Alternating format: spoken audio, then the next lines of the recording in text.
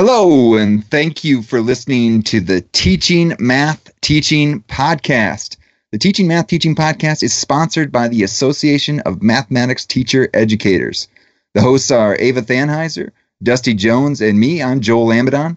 Today we are talking with ourselves about what is this thing called the Teaching Math Teaching Podcast and what's the thought process behind it. But first question to ask is, who are we? So my name's Ava Thanheiser. I'm at Portland State University in Portland, Oregon. I defended my dissertation in 2005, so I've been doing this for quite a while, and a math teacher educator in the math department at my university. I'm Dusty Jones. I'm a professor of mathematics education, also in a math department at Sam Houston State University in Huntsville, Texas, and I've been here for 13 years. And I am Joel Amadon, and I am a professor at the University of Mississippi in the Department of Teacher Education, so not a math department. And I've been at the university since 2011. Okay, so why this podcast? How is it different from other podcasts? I'll start with there. So Dusty was transitioning into, what is the role? Vice President for Communications and Outreach with AMTE. Right. So, and then I am the, drum roll, Associate Vice President of Marketing at AMTE. And I was the first person in that role. And in trying to figure out what that role is and maybe not doing the best job at it, Dusty was transitioning in, and I had a bunch of ideas, and I just started unloading on him. And it might have even started at the conference and when we saw each other in the bathroom. And and we said, hey, we need to have a talk eventually. And so we had a conversation. I believe you were in Germany at the time, Dusty? I was. That's right. Yeah.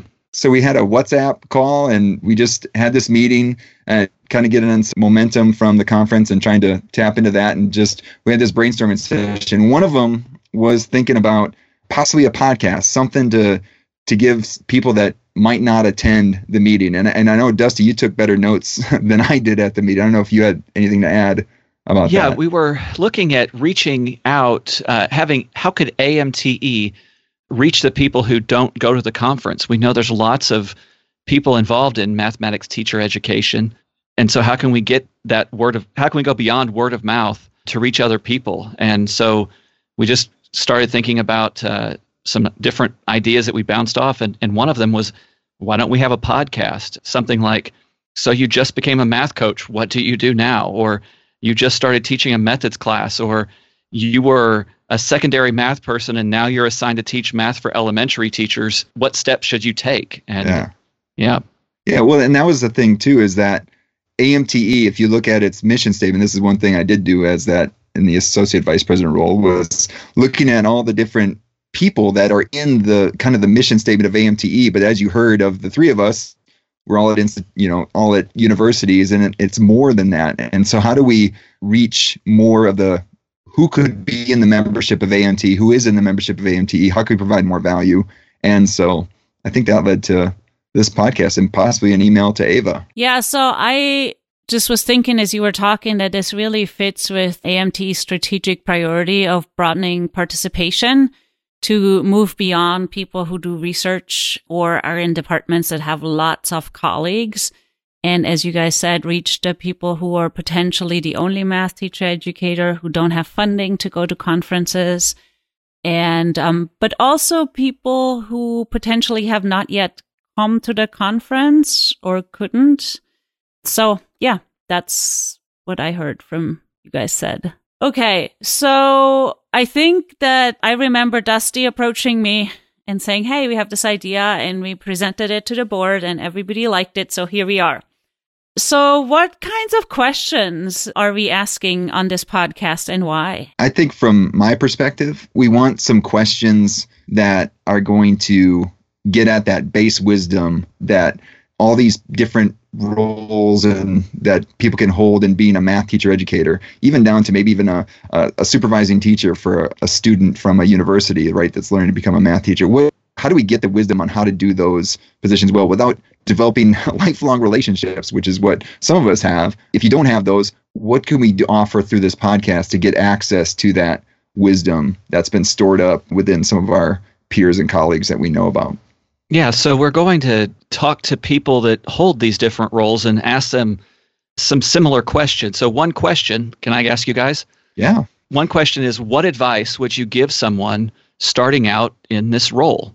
Ava, what do you think? So I was thinking about my role as a math teacher educator with a focus elementary pre-service teachers. And as I said, I'm in a math department. So I usually get these students that really want to be teachers, but are not in teacher education programs yet. And my research really centers around what do they know? How do they learn? What do they care about? Those kinds of questions. And I'm very passionate both about teaching these courses and researching. And so one of the best pieces of advice that I would give is research something that you're passionate about and make it doable. And in my case, it's doable because I'm combining both my research and my teaching into one thing that I really care about. Joel, what would you say? That made me just think about one of my motivations from within grad school was reading one of Rico Gutstein's pieces about researching his own teaching, and that's what I wanted to do. Or Magdalene Lampert, her Teaching with Problems and the Problems of Teaching, that book, and that's what I wanted to do. I want to have a classroom, and that was my lab and everything, and that was kind of my vision going forward. But then when I got my job here at the University of Mississippi as a professor of secondary education, that wasn't really in the cards, right? And even looking at what my role was, I wasn't really even the math ed person for secondary because I taught high school mathematics. And so there already was somebody that was doing secondary mathematics. And, our department that person was enough to do the supervision and teach the methods classes. And so things I did at the University of Wisconsin were not really needed. And so I was trying to find my way as a math educator. And then it became obvious our elementary program was huge. And there was all of these elementary math methods classes who had all these instructors, and some of them were adjuncts, and sometimes they were searching for folks to teach those classes. And I'm like, wait, I'm teaching these kind of general ed class. I have expertise from the University ofWisconsin, one of the best math ed places. That I'm just going to be biased there. Let me throw my hat into this ring. This is what's available, and I might not have all the training, and I think you should have that experience in elementary classrooms, but here's the opportunity. I'm going to dive in. I'm going to try something new and get in this. And yes, so what I did is I used what I had available to me. I had my children, right? And they were in classrooms, and I would jump into those classrooms and volunteer and get as much expertise, try to learn as much as I can from the elementary teachers that my children had, and jumped into elementary math methods. And it changed everything. So I went from this person that wanted my own classroom as a lab to being someone who wanted to support and care for and shine a light on the expertise of the teachers and trying to help them as much as possible be successful. And so that was just that willingness to try new things and to basically take what was available rather than what I try to force what I want. That's what kind of was the best advice I would give is like, look at what's available. Look at where you can go. Look what maybe you're being led to. Yeah, thanks. I think for me, I would advise someone coming in to find out sort of like what you said, Ava, what's something they're really passionate about, but also what's something that I guess it is a part of being passionate about it, but something that you're really good at, and lean into that and not try to be good at everything. I mean, in terms of mathematics education, we have professional development, we have teacher education, we have people who are really experts in policy and how is that formed, people who develop curriculum, people who know a lot about how students think and develop those student learning trajectories. And early in my career, I was trying to be the best at all of those things, and it was making me miserable. Yeah. And then when I leaned into just being a math teacher educator, for me, that was my thing. So, of course, I hope everyone listening that's their thing too.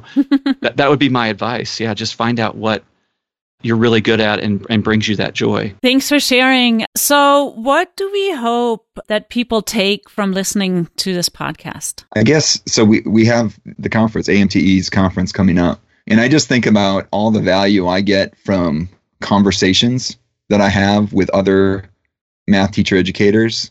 And I just hope that people see this as a place to go to basically listen in on those conversations and getting the value, the gold nuggets from those conversations. That's what I see. That's what I hope people take from this. Yeah, and I also hope that they're able to find those things useful to them at whatever time they're able to carve out to listen to a 20 or 30-minute conversation, and not having to set something on the schedule that is inconvenient to them, but that they can work it into their schedule. Thanks for listening to this short introduction to the Teaching Math Teaching podcast. Stay tuned to individual episodes featuring each of the podcast hosts in the near future. Be sure to subscribe to the podcast. We hope you're able to implement something that you just heard and take an opportunity to interact with other math teacher educators.